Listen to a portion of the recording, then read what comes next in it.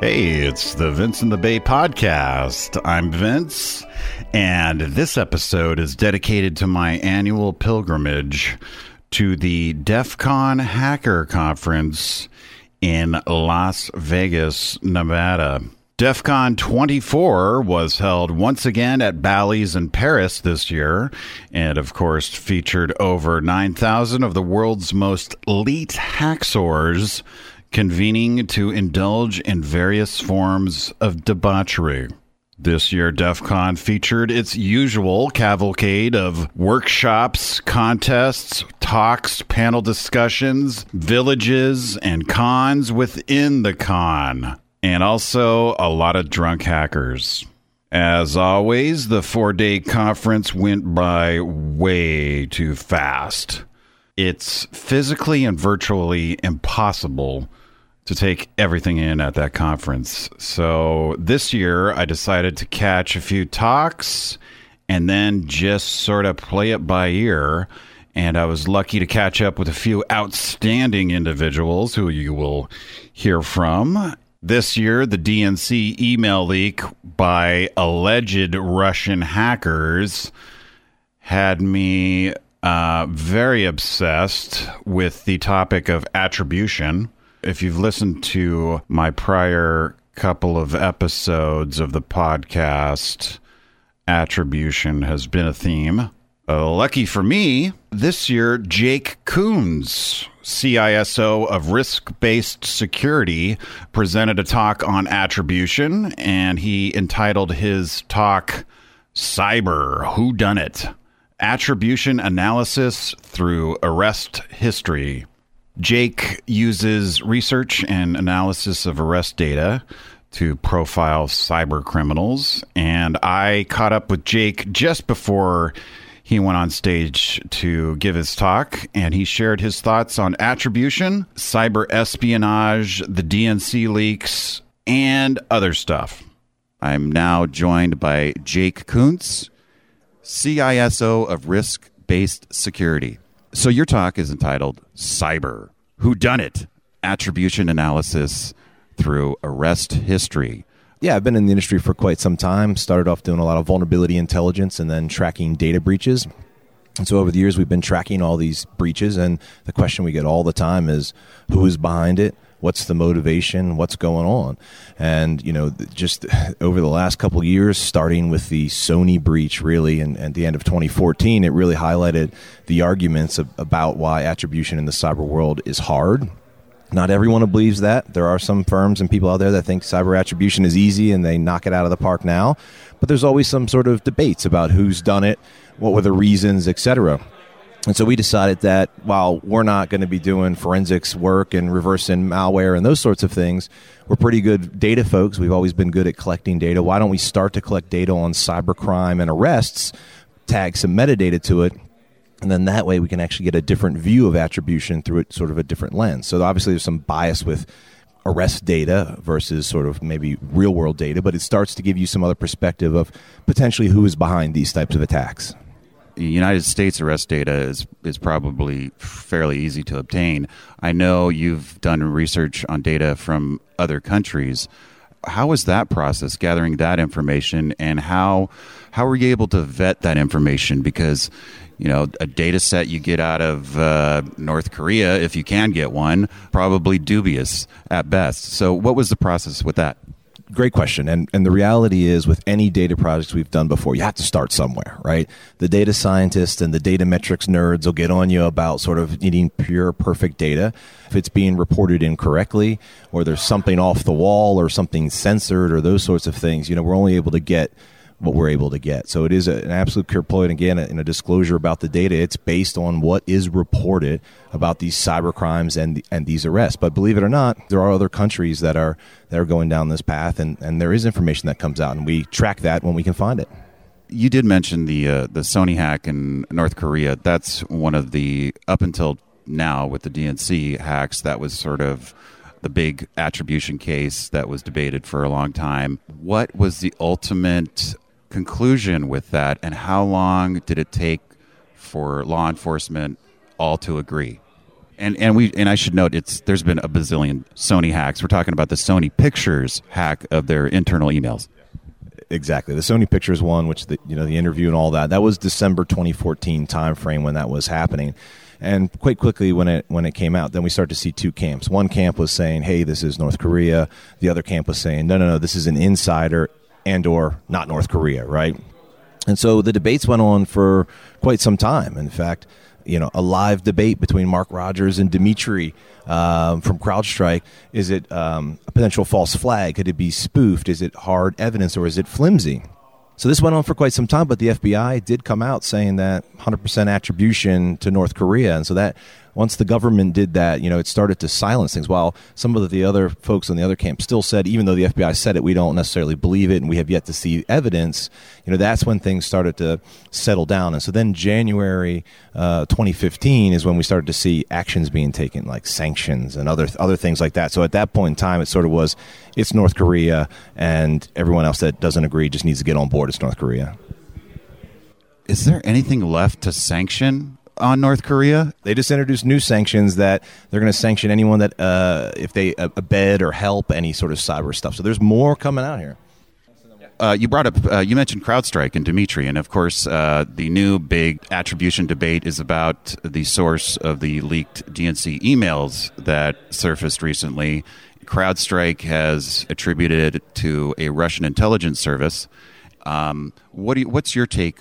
So when you think back to the Sony Pictures one, there was a lot more debates and people coming out on either sides. So far with the DNC hack, the ducks are getting in the row, and everyone's sort of saying it is Russia, even though the person allegedly behind it claimed to be Gooficer 2.0, and they're Romanian, and there's been all these sort of things that is leading to, not so much. Just seems like a Russian action. I see this one as even a bit more unique as we're starting to see potential hackback scenarios on Russia. We've also now started to see people saying that Donald Trump's behind it all. So now not only do we have attribution of who did it, it's, well, who's pulling the strings to get it done? So no matter what it is, there's going to be another one that comes out, and we're always constantly trying to figure out who did it, what were their motivations, what did they do, and I don't care what camp you're on. If you think we're awesome at it and everything's perfect versus you think it's awful, it's clear that as a industry we need to work getting better at this to make sure that we're all on board and able to sort of get that attribution right. Human nature wants to know who's behind things and why, and so I think it's very press-worthy when you can come out and say, we know who did it. And if you know who did it, knowledge is power, attribution is power these days. And so I'd like to see more security companies working together on this instead of coming out one-off. But I don't think we're going to see security companies that stop saying this. While in some cases there's no real reason or there's no sort of reward for them saying it because they only get themselves in trouble, some are using it as press opportunities. So I think we're going to see more of it. As a data guy, we're staying out of this. We don't have a horse in this race. We just try to document what's going on. My talk here today really is going through the process of what happened, why is this important, what are we seeing, and what's the profile of a hacker from an arrest profile, right? And I shared with you right now, it looks to be a male between 18 and 35, around 27 years old, believe it or not, located in the USA because of, again, arrest data that we're finding, and hacking, most likely active since 2000. So we're starting to see a profile through the crime area. But then we also start to see things like, what's the longest jail sentence? What's the average jail sentence? What are fines looking like? Are there certain judges that are harsh? Are there laws overreaching? All these sorts of things that can help, maybe not just sort of that attribution aspect, to understand the legal process and what's going on and those sorts of things. Oh, and I want to thank you for Risk-Based Security putting out that attribution bingo card. I love that. Whose idea was that? That was myself and Lee Johnstone. Big ups to you and Lee. Good luck on your talk today. And if people want to stalk you on Twitter or the internet, how can they do so? Yeah, on Twitter, it's at jkouns, JKOUNS, or you can go to riskbasedsecurity.com, follow our news. We've got all sorts of stuff about breaches and all sorts of stuff. So join us there. All right. Thank you so much, Jake. Yeah, thanks for having me. I appreciate it. Thanks.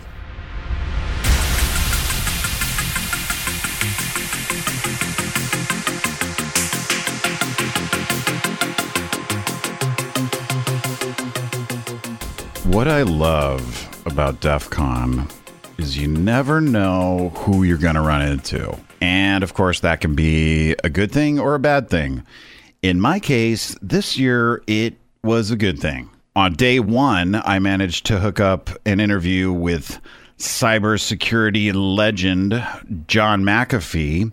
As I was hanging out in the press room waiting to meet up with Mr. McAfee, I ran into my favorite motherboard tech writer, Lorenzo, and we chopped it up about the DNC leaks, Guccifer 2.0, or Guccifer 2.0, depending on how you go with that. Oh, and of course, the joys of attribution.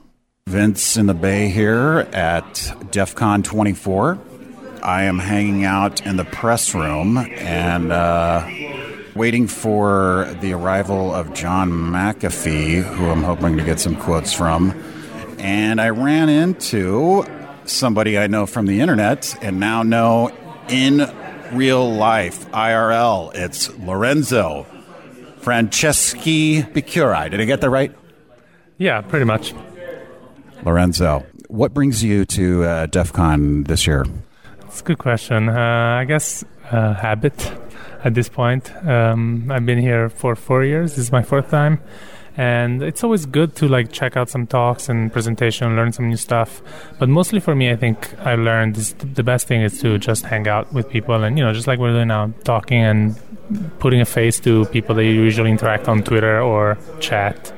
And you, of course, are a tech writer with Motherboard. What are some of the things that you've covered recently that have really piqued your interest? The biggest story for me in the last few months was definitely the DNC hack. And when that came out, I remember thinking, well, this is espionage. Meh. Okay, yeah, it's a big story, but not that surprising. What made it interesting for me was the next day or 2 days later when this guy called Guccifer 2 came out of the woods and said, hey guys, you're all wrong. This was not Russia. CrowdStrike sucks. Fuck CrowdStrike. It was me. I'm a lone hacker. Ha ha ha. And he started dumping documents. And that was whoa. If this is really Russia, that's weird. If you're, when the NSA pops machines all over the world, they don't leak the documents afterwards. So that was an espionage. It was just something different. And as far as we know, nobody's done it before. And it brings up this whole topic of attribution. We know that one of these APTs was in place for almost a year. So that means potentially Guccifer 2.0 and dozens of other people, rogue actors, state actors, or otherwise could have been in there. And I totally agree with you. Why would the Russian intelligence release something like this? I don't think the U.S. government will ever come out and say this is Russia, even if they know it is Russia. I don't know if they do, but even if they do, I think they will never come out. This is not North Korea. You can come out and say and point the finger at North Korea because there's nothing to lose. You have zero international relationships with them. You have literally zero to lose. And actually, you might actually have something to gain by imposing them more sanctions, making them look even worse. Whereas here, Russia, yes, it's kind of I don't even think the word enemy applies to Russia. It's an adversary. It's someone you have an adversarial relationship with, but it's still a big country with a lot of allies. And unless you're 120% sure it's them, and you know what to do with this, I guess it's pointless to really point the finger. Yeah, there's no smoking gun, and attribution is such an imperfect art, and most of the time it's based on some evidence that then leads to assumptions that lead to more assumptions. And I do believe though that all the circumstantial evidence and all the signs point to the fact that this Guccifer 2 persona is part of the same group that broke into the DNC. And it's mostly because he came out, his timing was too perfect. He came out right after the news broke. And also there's other weird things his choice of a name. Why, if you're claiming to be a lone hacker that's super cool, that broke into the DNC, why would you choose a name that already exists? Why would you mimic another hacker's persona? When this happens, usually it's hackers choose unique names because they want to brag, they want to be known. And if you choose a name that already exists, that's the best way to be forgettable. So that's weird. That doesn't prove it. Again, we have no smoking gun, but I think that it's At least I believe that Guccifer 2 was just an attempt by the Russian intelligence to confuse everyone, throw some smoke up, and basically, deceive and confuse us all. So you do think it's Russian intelligence? I do think, yeah. I mean, I don't know if it's FSB, I don't know if it's GRU, or I don't know if it's someone that was working for them. The Russian space is so weird. You have cyber criminals that work for the government part-time, so it's not like the NSA that that the TIO people don't do on the side cybercrime. At least I hope so. At least that we know of. Yeah. And if I can add something, we've seen this before. Last year, the FBI had a presentation of Black Hat, a really good presentation of Black Hat on Game Over Zeus. The presentation was really good, and it was an overview of the whole operation, which more or less we knew about. But they did reveal a detail that nobody had known before, which was that Bogachev, which is this fugitive cybercrime kingpin in Russia, while he was doing all these activities of ransomware and botnets and making money online, he was also popping machines and boxes on behalf, presumably, of the Russian government. So he had hacked diplomatic targets, NGOs, so people that he would not be interested in just to make money. So this was I think probably the biggest example of these cyber criminals might be working at times for the Russian government. You have sort of an equivalent in real life. Look at the Ukraine, the Crimea incident from a couple of years ago now. The troops that came in, they're Russians, but they're not wearing uniforms. Eventually we find out that they were basically Russian military men undercover. But even at the beginning of when it was unclear. From an international law perspective, it was clearly an operation that was tolerated by Russia, and so people were arguing this should be considered an invasion. It eventually did not. The Ukrainian government decided not to consider it that way, but I think a lot of academics and policy people agreed that it was. You mentioned Ukraine. That's who I want to attribute this to. Who's benefiting from all this? Russia? No, they're getting bad press out of this. Trump? No, he's getting bad press out of this. The DNC has been wanting to get rid of Debbie Wasserman Schultz for a long time. So this was probably, I'm not saying this was staged, I'm saying this was a unique opportunity for them to act on that and having a reason to fire her. I think it was Ukrainian hackers, because we know that Ukraine is still unstable, still at odds with Russia, and the Clinton administration helps the Ukrainians because she's a little more hawkish than Obama. So, yeah, maybe these were Russian-speaking hackers who happen to be Ukrainian. Maybe they're working for the Ukrainian government. Maybe they're not. Maybe they're just rogue patriot hackers. But who knows? It could be the Turks. It could be the Israelis. It could be whoever. I don't know. We'll see how it plays out. Ultimately, I don't think this hurts the DNC or Clinton. It just hurts a few individuals. But WikiLeaks says they have more. Can you speculate what else they could possibly release? Yeah, it's hard to tell. I mean, to be honest, what they released so far wasn't that interesting. It was just those emails sort of showing that the DNC was pro-Hillary, where... Not that was much of a shock, though. It's pretty obvious who the DNC wanted from the beginning. So, yeah, I don't know what else they have. They might have something else, but I wouldn't hold my breath. I mean, who knows? Maybe they will time it more closely to the elections. I think it's going to be, kind of non-consequential stuff. Yeah, I agree. The only thing I saw in those emails was just more evidence of how crooked politics are and how dirty it can be. It was just classic espionage. The DNC is a target for espionage, and it doesn't matter who they support or not support in the election. How did you get into writing about information security? I was never a hacker or a computer science guy, although I did some computer science early on. But I always liked the hacker world. I was a nerd when I grew up with computers, and then I got into this whole hacking world because of WikiLeaks. This was when the collateral murder video, when Wired did all those stories about Chelsea Manning and Adrian Lamo. And then there was also like Anonymous got really big, and I sort of like got into it. And then when I got into journalism, that was what I cared about, and I started writing about it. Thank you so much, Lorenzo. Lorenzo from Motherboard. If people want to stalk you on Twitter, how can they go about doing that? If you want to do it, it's at Lorenzo FB. At Lorenzo FB. Right on. Thanks. Thanks, man.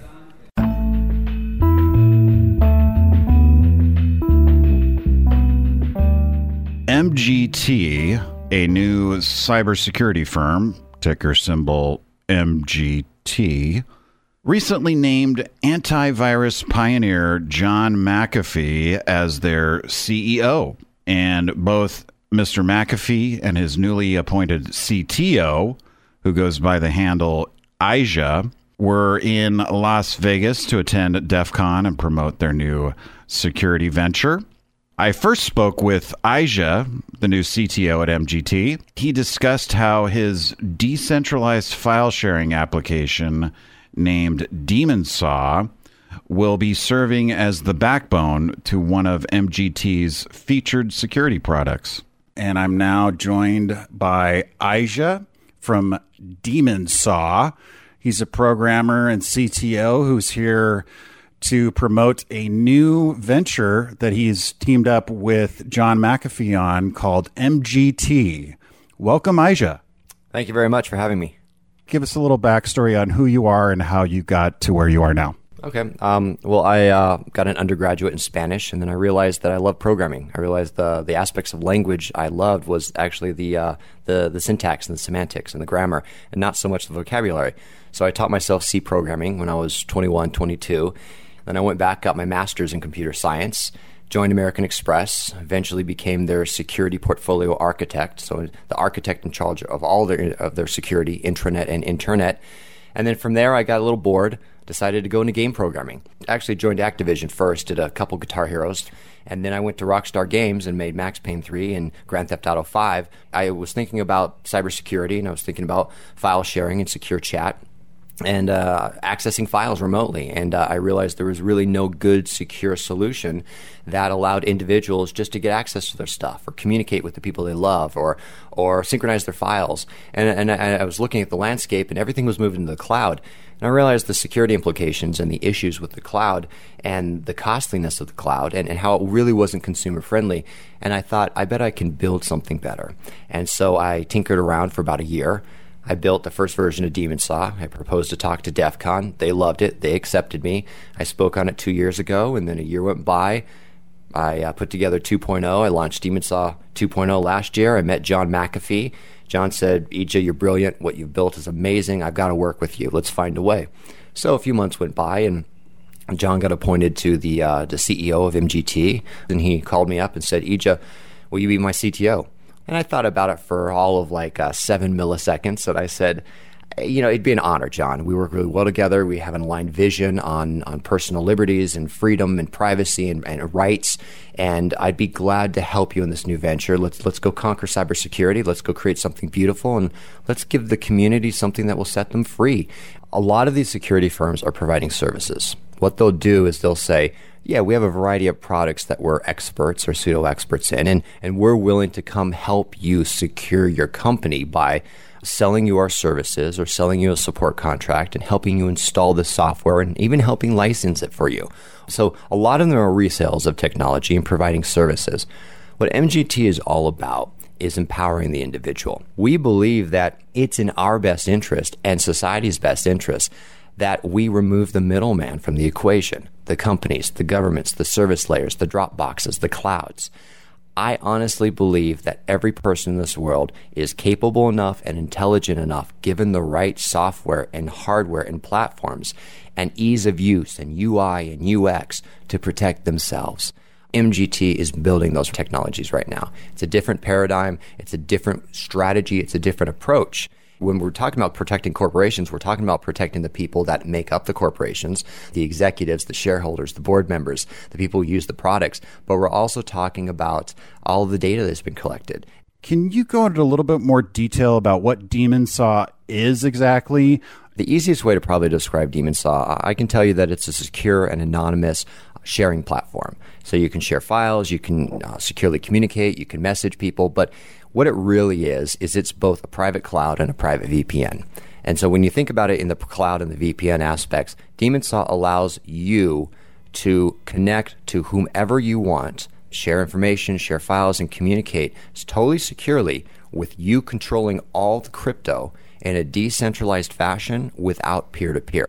Some people say that's not true, that's not possible. Absolutely. The internet is based on a decentralized model that is not peer-to-peer. If you go down to the lower layers of the OSI stack, to the physical layer and the link layer, all of those are routers that route traffic in a decentralized and stateless way. That's how DemonSaw was built. DemonSaw was built at the application layer to mimic the lower OSI stack layers. So you have a collection of routers, and all routers do are blindly forward traffic. Inside of that information are layers and layers of encrypted data that you and I control in groups. So we can set up in a Starbucks, connect to a public Wi-Fi, totally insecure network, and I could share my entire portfolio of top secret documents to you over a Starbucks Wi-Fi with DemonSaw without a care in the world. Now that's an extreme analogy, and obviously, but that just shows the amount of control over the crypto that you and I have in a totally insecure network without peer-to-peer. And you wouldn't know my IP, and I wouldn't know yours. If you want to share cat pics, you want to share pictures of your mother and father, then that's one layer of security. If you want to share top secret documents with a coworker, that's another. Businesses have the same needs for privacy, if not greater than individuals. Why? Businesses have their own secrets as the corporate entities, but they also protect the secrets of others. So they have the privacy aspect from two angles. So they store their information on the cloud gets hacked. Now they have been violated from a corporate and a consumer trust standpoint. In the past, 20, 30 years ago, what businesses did is they hosted it all internally. They built up big server racks and server farms, and they paid IT guys, and that was very expensive. The cloud came by the last 10 years or so and said, hey, trust us, and we'll charge you a fraction of what you're paying now. It'll look great. But the reality is that just collected a lot of disparate data and shoved it in one place and said, hey guys, come hack us. Taking all of our data and putting it in 10 or 20 places is not a secure method. In fact, you want to avoid points of failure and not increase them. MGT through Clear Skies, which is the enterprise version of DemonSaw, it's a different focus. It's going to have options for companies that need compliance reporting. So it has enterprise capabilities that DemonSaw is never going to have because the demographics on the market are different. But the technology underneath is all the same. UIs are cheap and fast and easy. The underlying technology is the hard part to create. Aija, he is the new CTO of MGT. Oh, and Aija, if people want to stalk you on Twitter, what's your Twitter handle? If you want to reach out to me, my handle is demon_saw. Aija, thank you so much. Enjoy the rest of your DefCon 24. Thank you, sir.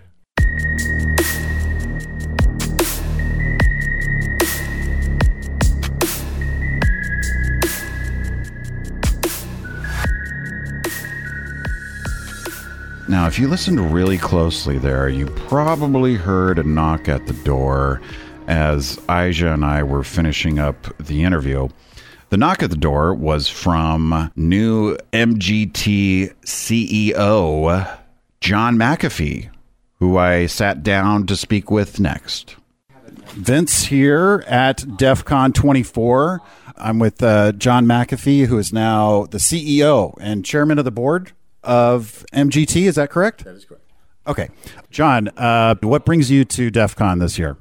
I try to come every year. DefCon has the greatest hacking talent, which translates into cybersecurity talent on the planet. I don't think anyone could deny that. And I am constantly on the search for talent and serious talent.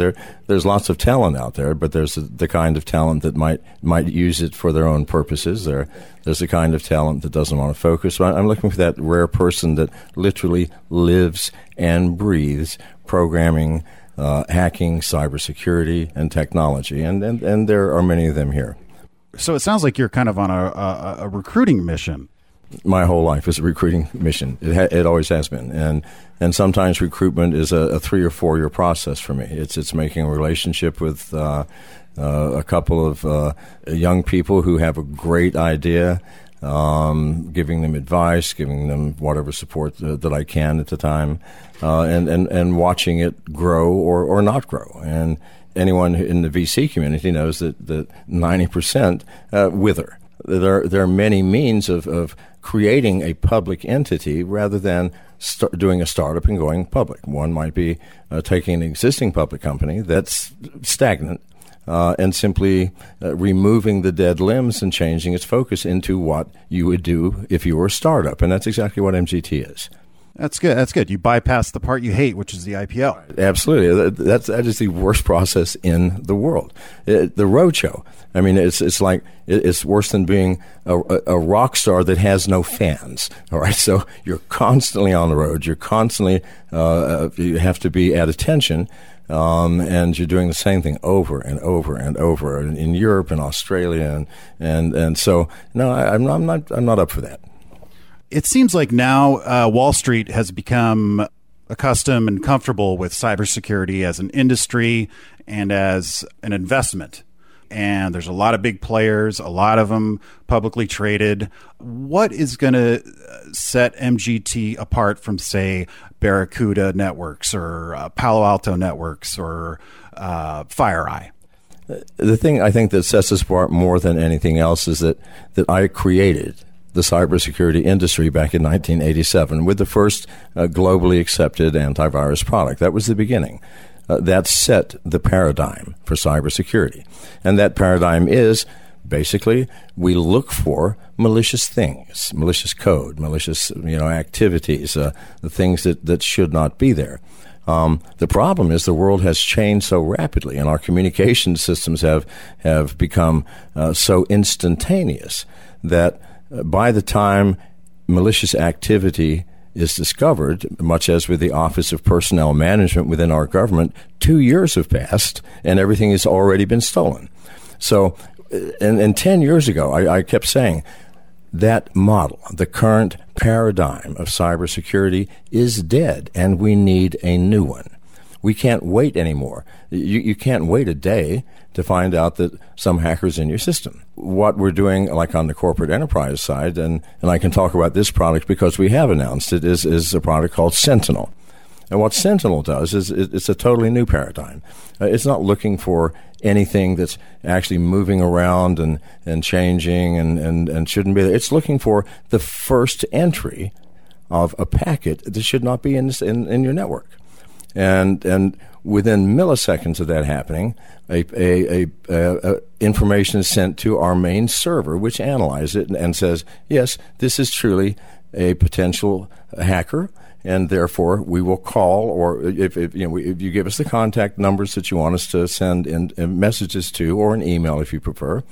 And within 10 seconds, that person who should be in charge, it could be 3 or 4 people for monitoring the network, will be told, on port XYZ, port 80, whatever, you have an anomalous event which should not be here in the system. Now, within 10 seconds, I've got a hacker or something. It might actually be a Google bot that's simply trying to index your system. Well, good God, if a Google bot can get in, then so can a hacker, because Google bots should not be getting through your firewall. Now, why are firewalls so problematic? Because the Internet of Things is in the corporation now, so that what on the average corporate intranet, which may have had 50 devices on it 10 years ago, now may have 1,000 or 2,000, and one of them may be a refrigerator. Seriously. And so the people who are configuring firewalls, can you imagine the nightmare? Okay, I've got to be a refrigeration specialist as well as a supercomputer? No, we can't be everything. And so obviously our configurations are always imperfect. We do the best we can, and we then hope for the best. As we fix them only because we find out there has been a problem. Good God, someone stole our customer data. Well then, how they get in, we fix it. We can't go that way. We can't continue. With Sentinel, within 10 seconds, we tell you, hey, someone coming in here shouldn't be in here. you can then go in and fix it before the hacker can do anything. I mean, hackers just don't suddenly decide to hack somebody and 10 seconds later have your data. They spend weeks searching for ways to get in. After they're in, they spend weeks searching for where is the data that I'm looking for. So it works both ways. It makes it more difficult for the hacker, too. He may spend half a day trying to attack some device, which turns out to be a toaster. Okay, so it takes months. But during that time, things are happening. We don't know about it. I mean, it's too late then. At the first instant, this product sniffs it out and tells us. I know who could have really used Sentinel. The DNC. That's actually something I'd like to get your take on. Not maybe not necessarily the DNC, but just attribution in general. Okay. Well, here's the problem with attribution. If a hacker is clever enough to get into the DNC and is not clever enough to hide his tracks, then there's something wrong with that hacker. Because hiding your tracks is way easier than getting in and doing your business. So if, in fact, you say, I have traced this to the Russians, well, the Russian hacker is either an idiot or it's the Chinese putting blame on the Russians. So we have to get real with ourselves. We can no longer say that our technological forensic tools are useful because they can't be. It is common sense that whoever took 21 million records from the Office of Personnel Management over a 2-year period without being detected can't be found. Because way before he did the hack, he decided how, or she or they decided how they were going to attribute it to the Chinese. And so everybody goes, oh my God, the Chinese did it. Well, unlikely, because it looks like they did. So our forensic tools are useless, and yet we still buy them, and we still pay people tons of money, and it's fraudulent. It is downright fraudulent. Over the course of your career and lifetime, what is the single biggest change you've seen in this area? The biggest change is always the one that's the most difficult to perceive because it changes slowly. Computers used to be a special purpose tool used for a special purpose application, like we get a wrench to tighten a bolt. Today, they are the controlling mechanisms of our lives. From your smartphone, which keeps your calendar, your contacts, and spies on you, of course, because that's what it's designed for. If you consider spying to be telling someone where you are, what you're buying, who your contacts are, because we give every application these permissions, then they are spy devices. From our smartphones to the intranet, which glues the world together, to the tractors that are remotely controlled by farmers in Kansas. Last week, I was reminded of what that really means when we were stranded for 2 days due to the Southwest Airlines outage for just a part of a day of their computer system. So what it meant was, you can't make a reservation. Well, our reservation system's down. You can't get a refund. Well, our refund system is down. But I've got a ticket right here. Unfortunately, that's just a piece of paper. It's a receipt. Our computer actually does the work.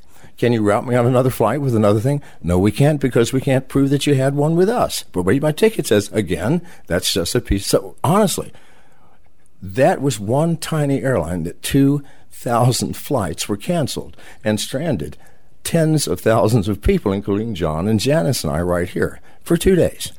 So I was thinking, what would happen if some malicious hackers really did want to bring down the world? It wouldn't take much. 100 people doing the same thing to 100 different companies of that size would create a rolling chaos that I don't think we could recover from. We're looking at these hacks as inconveniences. Oh, that was horrible. We lost $60 million with the third largest Bitcoin exchange 4 days ago. Okay, but people aren't thinking about, what about a coordinated, focused attack? We don't understand that what we have created is now our master, whereas when I started, it was our servant. Thank you so much, John. I really appreciate your time. If anybody listening is interested in learning more about MGT, where can they go to find more information on the internet? Well, a number of places. You can go to official McAfee on Twitter. mgtci.com are two of the best places to start. Great. Thank you very much, and enjoy the rest of your DefCon. Thank you, sir.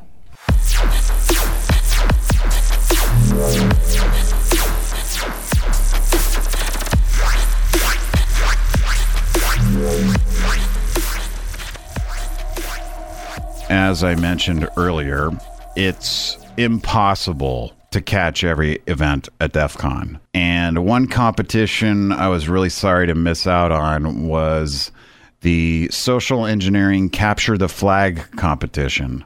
However, it turns out that the young woman who placed second this year happens to be from the Bay.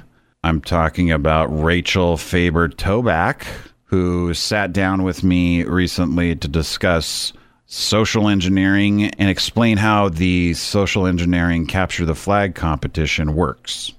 I am here with Rachel Faber-Toback. That's me. She is a senior community manager at Course Hero, and she also participated in this year's DefCon 24 Social Engineering Capture the Flag and achieved second place. Welcome, Rachel. Thank you so much for having me. Did you social engineer me to interview you? Yes, I did. I did that through Twitter. Okay. Yeah, that's what I thought. I'm impressed. So I'm glad I have you here. I'm glad it worked. Tell us a little bit about you and your background. I feel like I've kind of been a social engineer my entire life. So it's not really social engineering as like a profession, but calling up, service providers and figuring out how can I get this cheaper or for free for this month. That's probably one of my biggest hobbies, and I learned that from my parents, who are wonderful people. I spend a lot of time at Course Hero. I absolutely love my job. What is Course Hero? It's an online learning platform helping students and educators get the resources that they need to succeed. We have note sets, study guides, online experts and tutors, 24/7 flashcard services, basically every type of resource that you would need to be successful as an educator, as a student. And we're kind of democratizing education. Have you been to DefCon before this year? Yeah. How many DefCons have you been at now? This previous one was my second. Okay, so second DefCon, and you participated in the Social Engineering Capture the Flag. Was this the first time doing Capture the Flag? Yes, first time doing Capture the Flag. Why don't you give a brief definition of what social engineering is? Well, Chris Nagy would want me to say that social engineering is anytime you are trying to get information out of another person that's either in their best interest or not for some type of gain.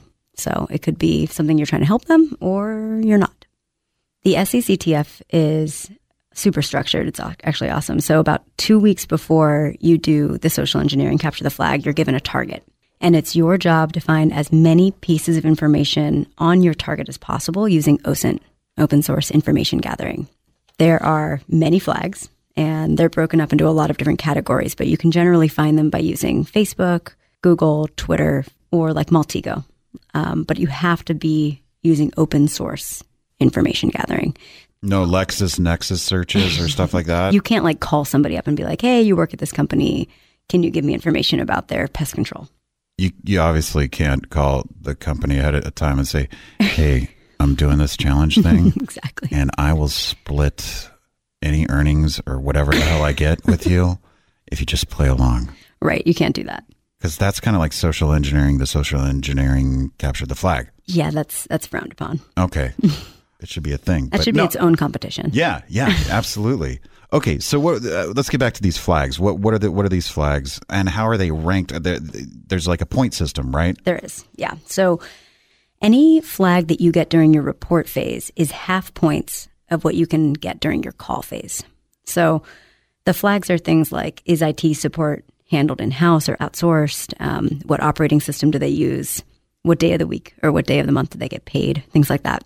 The points are pretty much rated based on how much you could compromise that company if you had that piece of information. So things like what type of badges do they have is 8 points, whereas what do they use for delivering packages is 3 points. So it's stuff that could be used for an on-site pretext versus things that could be used for just kind of a logistical pretext or calling over the phone. But the biggest point is something you have to do over the phone, and that is getting them to go to a fake URL. So you're given a score based on how much information you were able to find before you got to DefCon, and then you create your pretext and your scripts and everything that you want to do on the phone and all your phone numbers that you find. That's all in the report, and then you execute on it in a big glass box in front of like 350 people at DefCon. Yeah, I've seen that room. I've been in it before. It's always packed. It's insane. A very popular event at DefCon. So what was your target? Can you say who your target was? I cannot tell you that at this time. Okay. Was it a large corporation, or was it a small business? Or large company. Large company. Yeah. So are most of the companies that are participating in this large companies? Yeah, they're all large companies. Okay. I can tell you the theme of this year. Okay. It was cybersecurity companies. Oh, even better. Yeah, so I would say one of the harder targets for DefCon, because they should be pretty locked down, but we had some pretty interesting results. Was anybody severely embarrassed? Yeah, unfortunately, some people who worked at some of the companies that we were targeting were in the audience, and they were embarrassed, to say the least. That's awesome. Yeah. So what made you want to get into this? Like, what attracted you to doing the social engineering Capture the Flag? So at Course Hero, I'm pretty client facing. So I field requests, calls, things like that. And I was wondering, like, when somebody's calling me, they're asking me for this individual's birthday, should I be giving that out? Or one time I even got asked for someone's social security number, and I'm like, absolutely not. You know, there's a lot of common sense things, but for me, it was really interesting in a client-facing role to think about how trained somebody is in their role. And I think a lot of people are trained to a certain extent, but the general public lacks an understanding of social engineering and how far somebody could get with that. They kind of see a hacker as somebody with a hoodie on in their basement, but it could actually be someone who's smiling at you, carrying a box, trying to get through your badged door. That's the thing that I think gets overlooked the most as far as information security these days. Right. Everything seems to be focused on the internet, securing networks online from external attackers who have these exploit kits that can break into them, or spear phishing attacks or whatever, and send you to a malicious site. Right. But nobody thinks about an attacker just walking through the front door. Some of these companies spend millions and millions and millions of dollars on cybersecurity, but they hire a kid for $12 an hour to watch the front door. These companies sometimes are so big and their campuses are so huge and porous. It's so easy to blend in and look like you belong. Yeah. Why would you spend an outrageous amount of money on cybersecurity and skimp out on physical security when all it takes is one person to walk behind somebody into a door and then go to a machine, plug in a USB, and they're off. Or even better, pull out an Ethernet cable from a VoIP phone and log into the network and wreak havoc. Or even easier, just call customer support and get them to go to a malicious URL. But I like walking in the door better. Walking in the door is I think that's funner. Tell me about this socialengineer.org. It's social-engineer.org. That's exactly it. Yeah. They're the ones that put on the SE Village and the Capture the Flag competition. What's their deal? Yeah, Chris Hadnaghi is the founder of that. And I know Michelle, they work pretty hand in hand. They're amazing. Their biggest thing is security through education. People to understand, if you man a phone, what do you need to not say? And they have vishing as a service. They will call and you said vishing? Voice elicitation. Phishing. Yeah. That's a new one. So they will, for me at least, they'll call your company and see how far they can get. Basically what we do in the glass box, they do for your company to make sure you're safe. With a competition like this, there's got to be potential for something really, really bad happening. Like maybe somebody freaking out and calling the cops or something.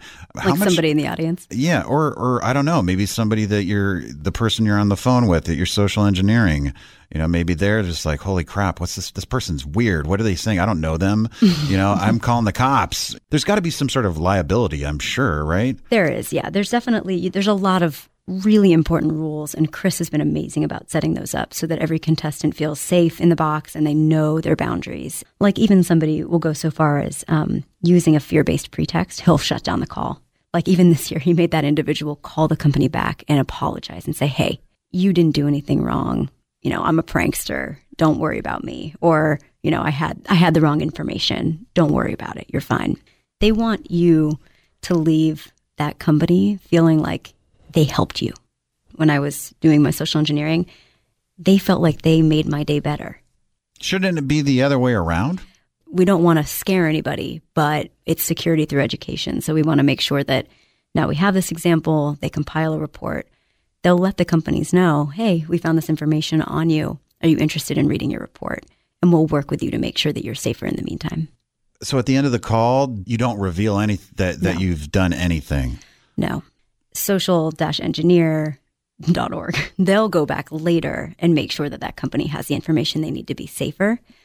But in the call space, if I were to come out and say, hey, I'm a social engineer and you just got owned, that's not a teaching moment. So we can go back in later and have that teaching moment. What part of this did you enjoy the most? I love the calls. Getting in that box is a really surreal experience. I mean, they put headphones on you. It's a soundproof box. You can't hear the audience. They have 2 giant boards on the side where they're projecting you inside of the glass box, showing, are you sweating? How scared are you? Things like that. My call was on a Saturday at 1:35 p.m. Who is going to pick up the phone at 1:35 p.m.? So when I was doing my report, I went through and I found specific individuals that I think would pick up. And I specifically spoofed my number to be from somewhere that I thought they would pick up, like New York headquarters, Chicago headquarters, things like that. I also wanted to call the specific training facility that has a hotel associated with them because I knew they would have to pick up. People travel for work, you know. I found specific individuals who worked at the company, and then through Facebook dorking, I basically typed in their name and then the word phone, and then I was able to find post in groups from like 2006. It'll be like, hey, I lost my phone. Can you put your phone number in here and I'll give you a call? And for these 25 individuals who I were targeting at this company, they listed their number 3, 4, 5 times. Security researchers on Facebook. Yep. But from when they were in college or high school. So they don't even realize that they were compromising themselves back in the day.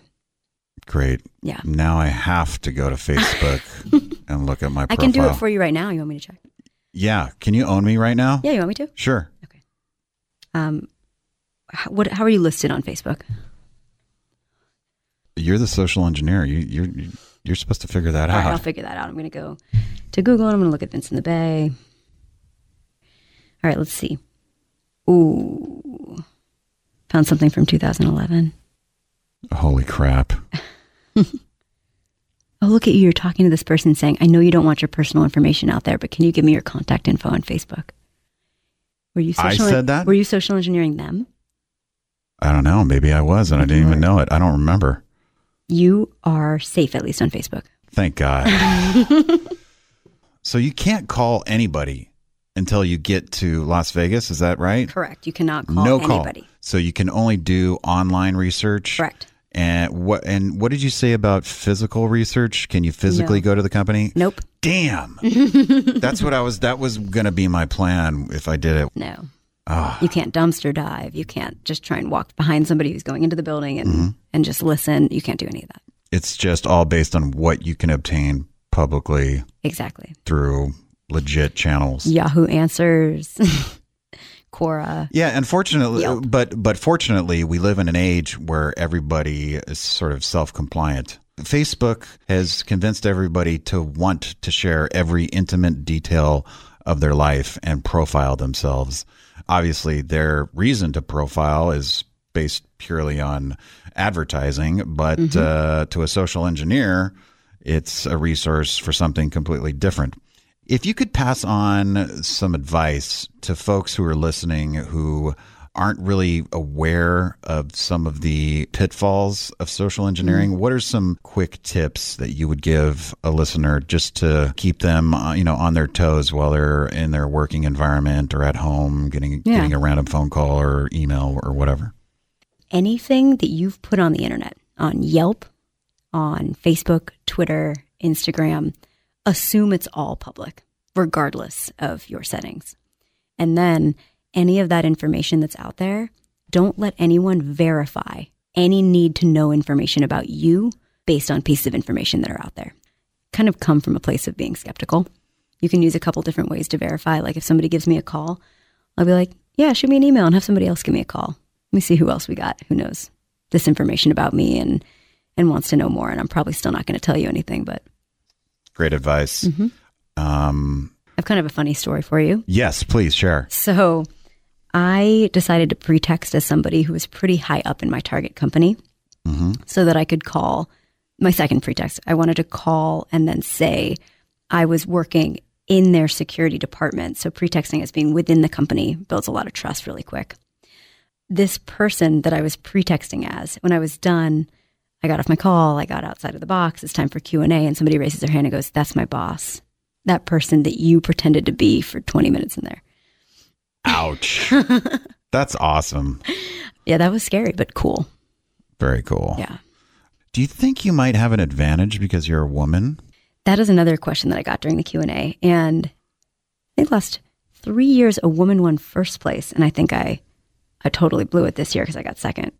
But a man did win first place this year. Yes. Yes. So men finally have something. Yeah, we can finally say that we have something over women. Finally. We finally You've made it. have equality in the social engineering universe. Thank God. If you think about it, just with inherent like gender bias, right? If a female's calling me and she's saying she's in IT, I'm going to be like, okay, cool. Like I trust you. You're like on my side. That's cool. And if you're talking to a man might not believe that the woman works in IT. So they might actually be a little bit more skeptical of that. But if a woman were to choose a pretext of something maybe lower status, something that's like, hey, yeah, I work at the front desk, maybe more believable. Not saying men are bad, just saying inherent gender bias exists. Oh, yeah. You can't deny that. Besides Capture the Flag, how was DefCon for you? It was awesome. I absolutely love DefCon because I feel like you can be exactly who you want to be and everyone accepts you. I love being in SC Village. I pretty much spent my entire time there. This whole year at DefCon, I was just sitting in the room taking notes. What type of pretext do they use? What do they say? What do they sound like? What's their tone? So I pretty much just hunkered down this year. Well, congratulations on getting second place Thank in you. DefCon 24's Social Engineering Capture the Flag. What was your prize for getting second place? Kudos. No, Kudos? I'm kidding. You get any swag or anything? I got a lot of swag, yeah. And status, of course. I got to go up on stage at the award ceremony at DefCon, which was really cool. So I got a cool glass trophy that had like a big human head in it, the Social-Engineer logo in there. I got a bunch of like lockpicking tools, a bunch of interesting stuff from DefCon, like a card scraper thing. Like the ones that they put on ATM machines, skimmer or whatever? I think it was, yeah. The card skimmer? Yeah. That's awesome. I'm never going to use it though, so in case any Of law course you're enforcement not. is listening to this. Of course not. It's just memorabilia. Sitting in my closet. So how does it work for next year? I definitely want to sign up and try it next year. How do I go about doing that? They'll put it out sometime in the next probably 4 months. It'll just be like a call for anyone who wants to apply. And then you have to create a video. Mine was basically like a fever dream produced by David Lynch. It was like really scary. They will look at your video, kind of determine your motives. Why are you there? Are you going to play by the rules? Are you excited about this? Will you back out at the last second? Then they will give you your target if you get through. I think they had like 100-some people apply, and they chose 14 last year. It's pretty intense. So make your video good. That was extra points this year too. If you made them laugh, you got extra points, which was good. And then you'll get your target, and then you go from there. I'm looking at the rules here. No use of pornography. It cannot be used during the CTF in any form. That is true. All right, that just handicapped me right there. Yeah, you're definitely going to get disqualified then. No targeting information such as passwords. Nothing that would compromise a person. We're really making sure that the company is the target here. The social engineer must only call the target company, not relatives or family. Then that's when you're in the booth. They've laid out the rules really well. I know they had a lot of lawyers check them out and make sure that none of us will get in trouble by being contestants. you cannot record. Big signs that flash that say no audio, no recording of any kind, because it's in Nevada, you do have to have consent from the other party in order to record, or else it's wiretapping. And the other party might be in a 2-person consent state as well. Correct. Like California. Yeah. I have one last thing I want to go for it. I want people to know that if you want to jump in, especially if you're a woman and you feel like I need to know everything before I jump in, don't think like that. Just do it. You don't need a master's degree to social engineer someone. Just pick up the phone and do it when you're at DefCon or when you're home, I guess. Yeah, and I think a lot of people are naturally social engineers and probably don't even realize it. Right. Thank you very much, Rachel Faber-Toback. Thank you, Vince, for joining me. And if people want to contact you on the internet, how can they stalk you on Twitter and other various platforms? Yeah, Twitter is my contact of choice, at Rachel Toback. And that's Rachel Tobac. That's it. That's it.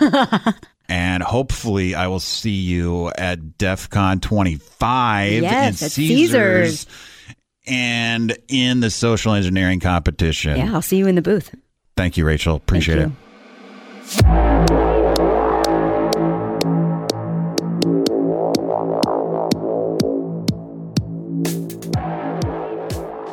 If you've been to DefCon, you know that every year there are unique badges issued to attendees, and these badges are part of a contest also. And a gentleman who goes by the handle Lost, and that's spelled 1 lowercase o 57. It's leet speak. Although I don't know why he went with the lowercase o instead of just a 0. I should have asked him that. Damn it. Anyway, Lost is in charge of the badge challenge every year, and this year I got to speak with him as he was getting ready to present the Uber badge, which is a custom-made badge awarded to the winner of the badge challenge. So I'm here with Lost, and he's in charge of the badge challenge. We're getting ready to wind down DefCon 24 here, and he's going to hand out the Uber badge, which I see in front of me here. It's like a black skull with animatronic eyeballs and LEDs that light up and move around and do stuff. Tell me about this badge and what it represents for this contest. So this year's Uber badge was a group effort. The lion's share of the work is a special effects Hollywood guy. His name is Rick Gallison, and without him, this just wouldn't have been possible. I was also working with Johnny Mac, so the three of us together, really Rick. But so I called up Rick. By the way, he's the guy who made the dinosaurs for Jurassic Park, and the same mechanism that's in the dinosaur that shakes and spits is in this badge. So he's the guy who created it. He also did like the Teenage Mutant Ninja Turtles heads and the Dr. Octopus arms for the Spider-Man movie. So I called him up, and my original idea was to hang tentacles off the bottom and do kind of a Cthulhu type thing, because I thought it might be easier. I didn't think we could do a retraction in a badge that it would be too heavy. But in this one, the telescoping eye actually recoils into the badge itself and then extends out, as you saw, and then retracts again. So yeah, I mean, it represents more man-hours than I care to share, and is, in just assembly time alone, takes over 10 hours for a single badge to be assembled. That's after you have all the parts. And none of the parts of this are off the shelf. Every single part of this, every bracket, is a custom-designed piece with the exception of the servos. That's great. It paid off. It looks beautiful. I love it, and whoever wins it is going to be stoked, I'm sure. And can you give me a real quick synopsis of what the badge challenge is for those who aren't familiar with it here at DefCon? Sure. So I used to run a much more difficult contest every year called the Mystery Challenge. When Joe Grant stopped doing the badges, Jeff came to me, and due to the success of the Mystery Challenge, asked if he thought I could scale that for the badges for everybody at the conference. So the badge challenge is kind of an extension and a shadow of the Mystery Challenge, but it's not anywhere near as difficult. It's designed to be accessible to everyone at the conference. So the puzzles, there are some difficult parts, but most of them, with a little elbow grease, are easily solvable, like things in the program and on the lanyards and on the signs and on the floors and things like that. So I have one of these blue, I guess it's a happy skull with yellow. I'm pretty sure this thing is self-aware. Is that correct? I don't know. That's part of the secret. Yeah, when I initially got it, I thought it was more of a dev thing. So in the past, I've done that. Some people are like, oh, it's not a dev this year. Well, I've gone to the painstaking effort twice of building a badge that is basically a development environment, and not that many people were using it. So I decided to not do that this year, because if you put all this effort into it and people aren't using it, I figure the people who are going to do that are going to do it anyway, and they're going to figure out a way to tack on and use the JTAG and reprogram it. And the ones that don't, well, it simplifies the design. It's much lighter. There's no components on the back. So as a circuit board, because a lot of people now are making electronic badges. It's kind of passé at this point. But most people don't have the design experience, not of electronics, but of an electronic bare board that is designed to be handled and worn as a badge in a humid, sweaty environment, people touching it, swinging, hitting your clothes, having zippers.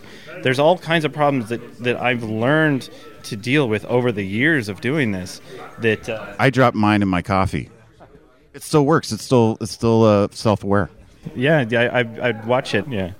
Excellent. Thank you, Lost. I'll let you go. Thank you so much. I appreciate it. Thanks again to Jake, Lorenzo, Aija, John, Rachel, and Lost for taking the time to speak with me this year.